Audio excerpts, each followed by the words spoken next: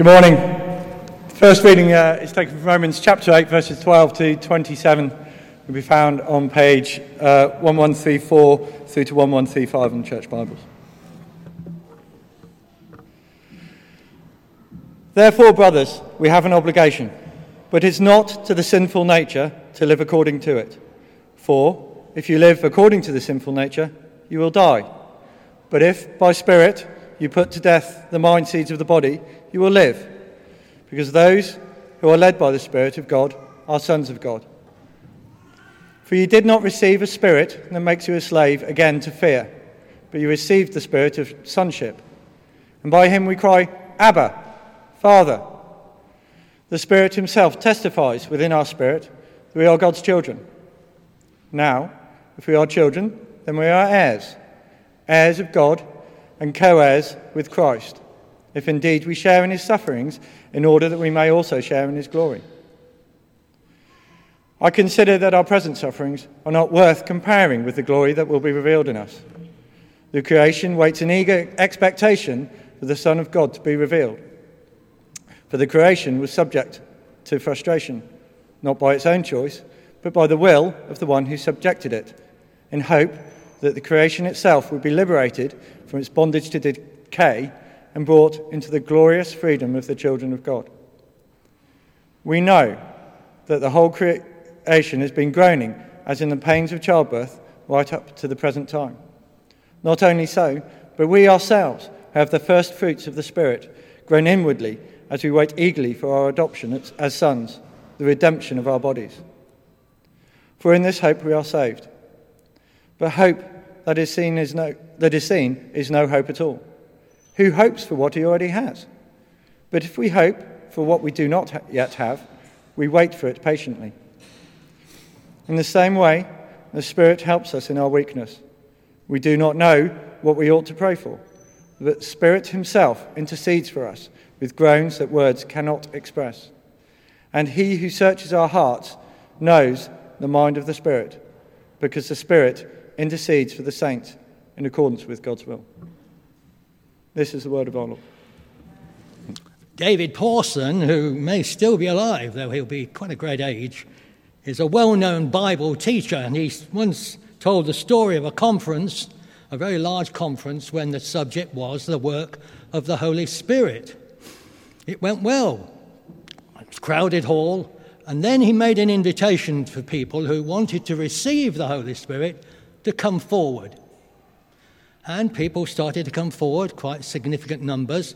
And then looking down the long aisle, he could see a nun dressed in the usual habit of a nun, coming forward, hurrying forward. And as she got near to the stage, she shouted, "Lord Jesus, fill me with your Spirit, or I'll tell your mother." Oh, good, the vicar's laughing anyway.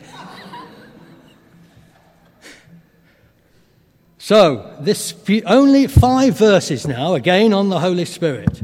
Do we want God the Holy Spirit in our lives? Well, here we go. On the evening of that first day, when the disciples were together, with the doors locked for fear of the Jews, Jesus came and stood among them and said, "Peace be with you." After he said this, he showed them his hands and his side. The disciples were overjoyed when they saw the Lord. Again Jesus said, "Peace be with you. As the Father has sent me, I am sending you." And with that he breathed on them and said, "Receive the Holy Spirit. If you forgive anyone his sins, they are forgiven. If you do not forgive them, they are not forgiven." This is the word of the Lord.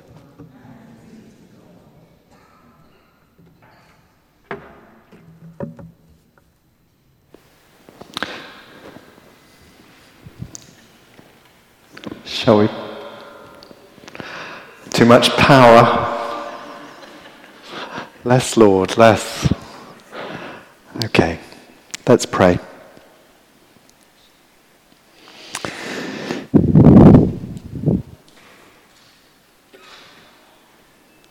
Holy Spirit.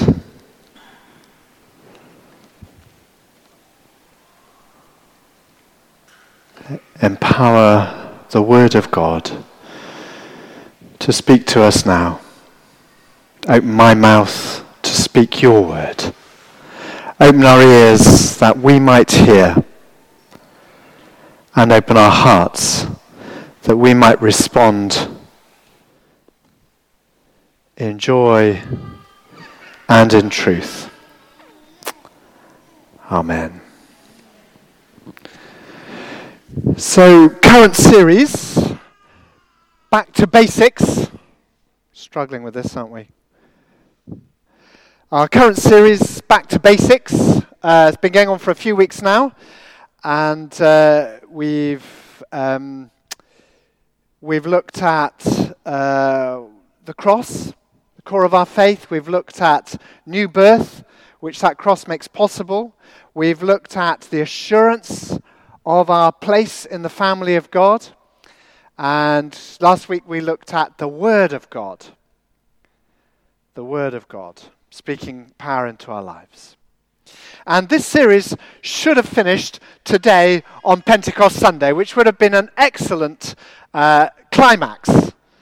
And by the end of the series, we would have seen how in all of these aspects of our faith, the Holy Spirit is the active force that makes them possible for us.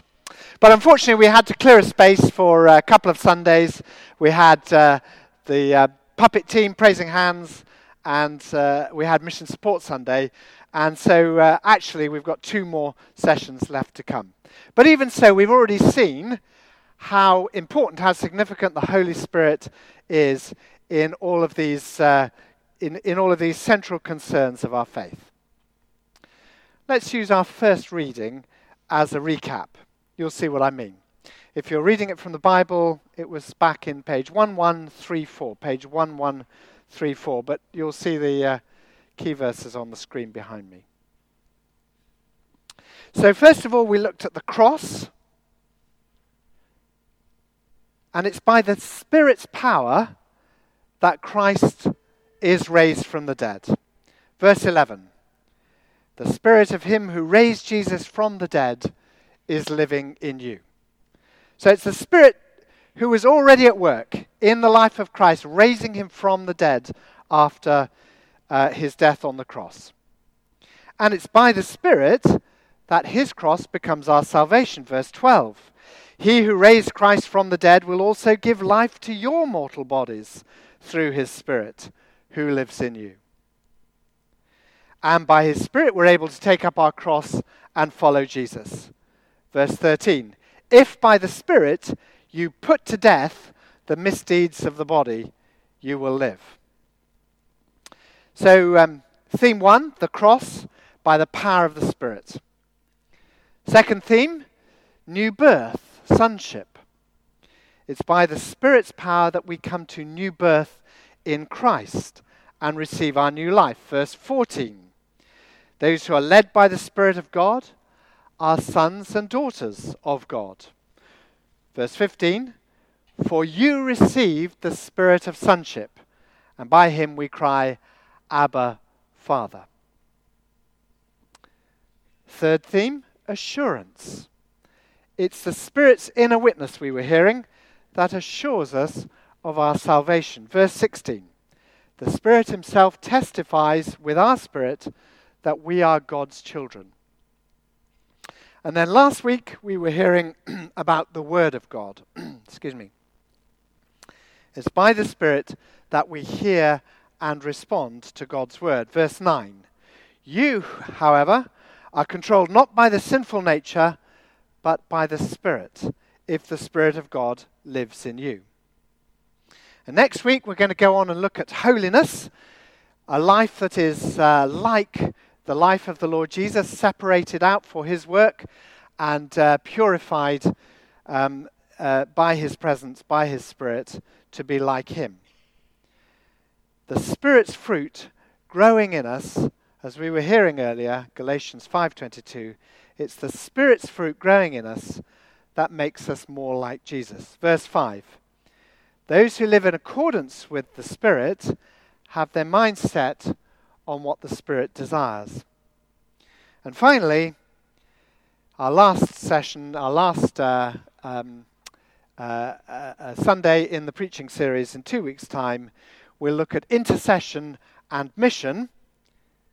And it's only by the Spirit that we can move the Father in prayer and respond to Christ's call to mission. Verse 27. The Spirit himself intercedes for us with groans that words cannot express. So throughout the series already, we've seen how energetic and active is our spirituality, our spiritual life. It's why we love children's ministry, we love children amongst us. It's why we love band-led worship. It's why we work so hard to understand the Bible. It's why we thirst for righteousness and pray and struggle to make our life and our behavior more like Jesus. It's why we throw our energy and our resources into the church, into its church life, and into serving one another, and into witness to the world around us, praying hard for justice and salvation and for God's kingdom to come. It's why we commit to going anywhere that our Lord leads, and doing anything that he commands. But such an active spirituality demands a vital resource. Otherwise, we will get exhausted and we will slump into the opposite tendencies of listlessness, of exhaustion, and of ineffectiveness. And the consistent testimony of generation after generation of Christians like us is that it's the power of God's Spirit working in Christ's people which is crucially necessary to sustain and make effective all this work of mission and service and of prayer. Without this reliance on the Spirit, we would soon fall a prey to resentful duty or helpless despair. Either we would think we could do it all in our own arrogant ability, and the world would suffer, or the opposite. We would give up, knowing that we couldn't do it, and then the world would not be helped.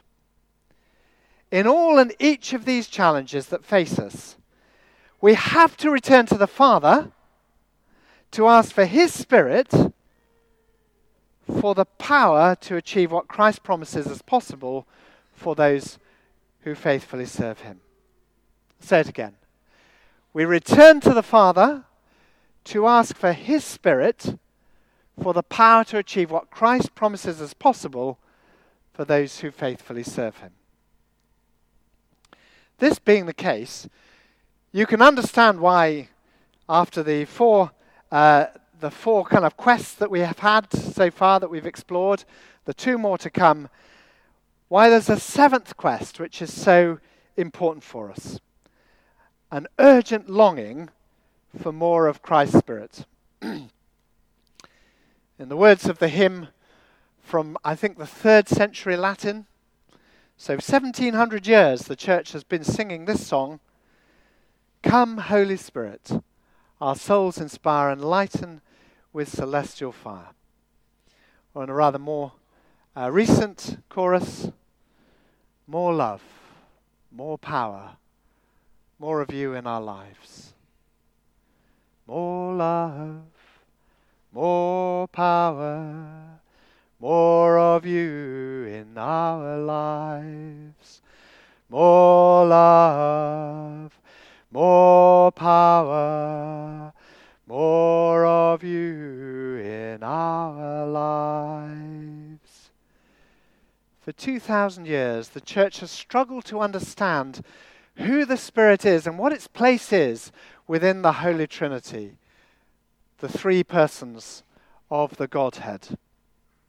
And all across the country and the world today, vicars and preachers are going to be inventing new images to try and express what is the role and the place of the Holy Spirit. And already we've had two images that Rachel has given to us. And you can see from all that I've said so far and all that we've explored in these last 3-4 weeks, you can see why, for us, the images that are active and about power are so important to us. Now, Rachel didn't look at what I was preaching about today when she came up with her introductory images. But her images are both about power. Here's the heavy weight, the burden that we are carrying that we can scarcely lift. And we ask for God's Holy Spirit to be in us to lift that burden for us. And here's something to be moved. And the power of the Spirit, which we can't see, is at work and moving. Now, we often use the image of being a seaside and a sailing port. We often use the image of the sail on the sailing boat, on the yacht, filled with the wind, driving the boat along. And we pray and ask that God's Spirit would be in us as we put up our sails and tune them to the direction of His blowing, that He might drive us forwards and give us power and direction. Well, here are a few more. If God is like the power socket that we plug ourselves into, then the Holy Spirit is the live cable. The Holy Spirit is the power at work in us. Or there's the gas boiler. Now, it's something very strange. This is our gas boiler. This is a Worcester boiler. That's right.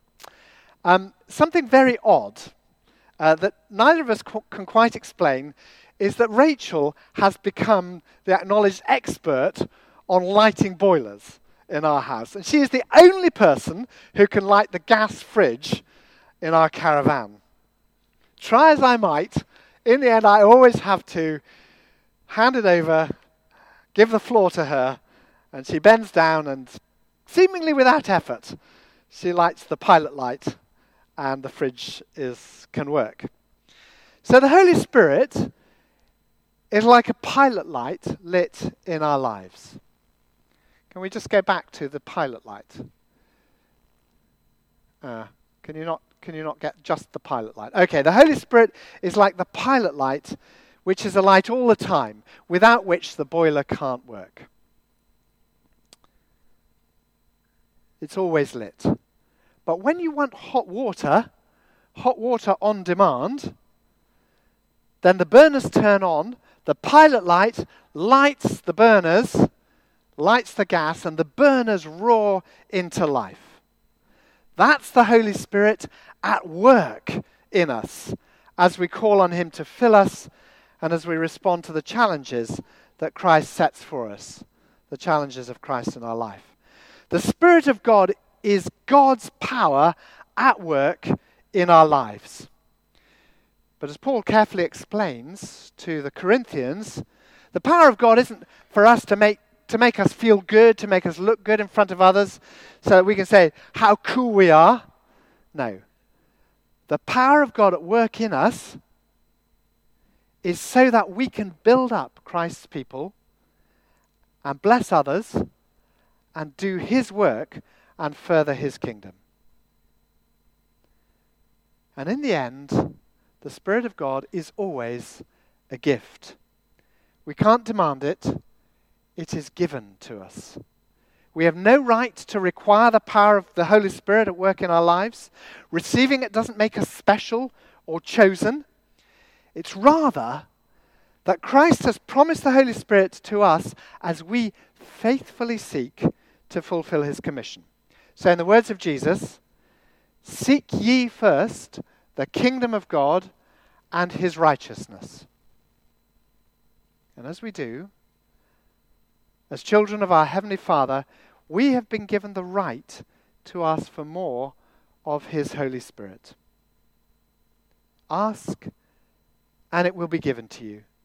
Seek, and you will find. Knock and the door will be opened to you. If you, though you are evil, know how to give good gifts to your children, how much more will the Father give the Holy Spirit, his Holy Spirit, to those who ask him?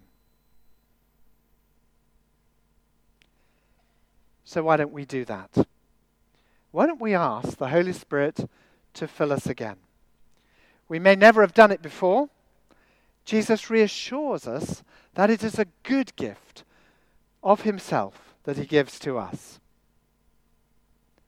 We may have done it many times before, but we leak.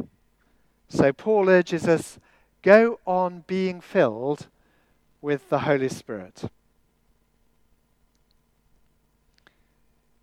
Are we needing to know the power of Christ's crucifixion and his forgiveness in our life? Then we need the Holy Spirit. Are we longing for Christ to bring us to new life, to new birth in him?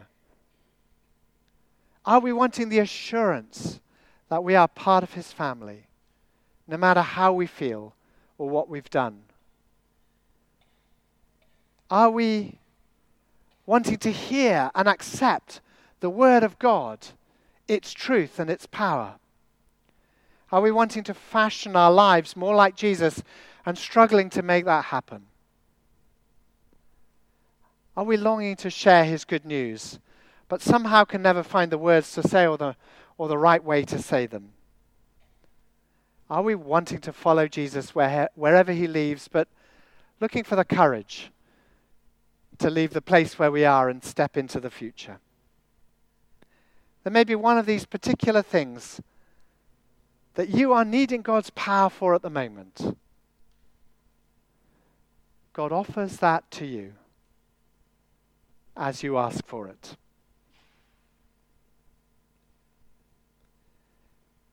Some people find it helpful to open their hands when they're receiving a gift. If you don't open your hands, it's quite hard to take the gift. If we open our hands as we pray for the gift of God's Spirit, somehow that helps us to align our inner selves and to ask. Most of us find it easier to pray and to ask God with our eyes shut, because then we can concentrate on him. I'd like to invite you, if you'd like to stand with me and to open your hands and to ask for God's Spirit. But if you can't stand, why not just close your eyes and ask nonetheless? Let's ask for God's Spirit to fill us, surround us, and change us.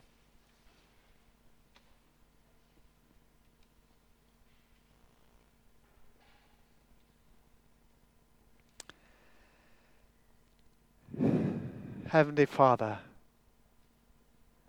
how we thank you that you love to give good gifts to your children. Thank you for the gift of your Spirit that you offer to us. We pray that for all of us who have asked Jesus into our lives, that you will fill us now with your Holy Spirit and give to us the gifts that you have for us. We receive your gifts now.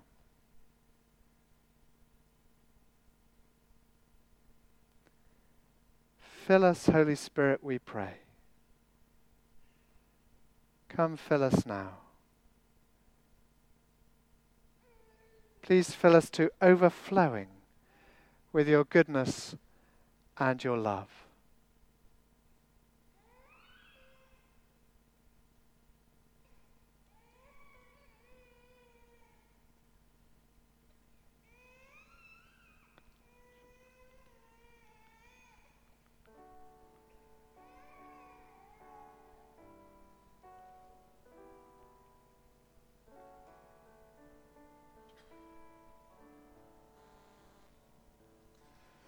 Spirit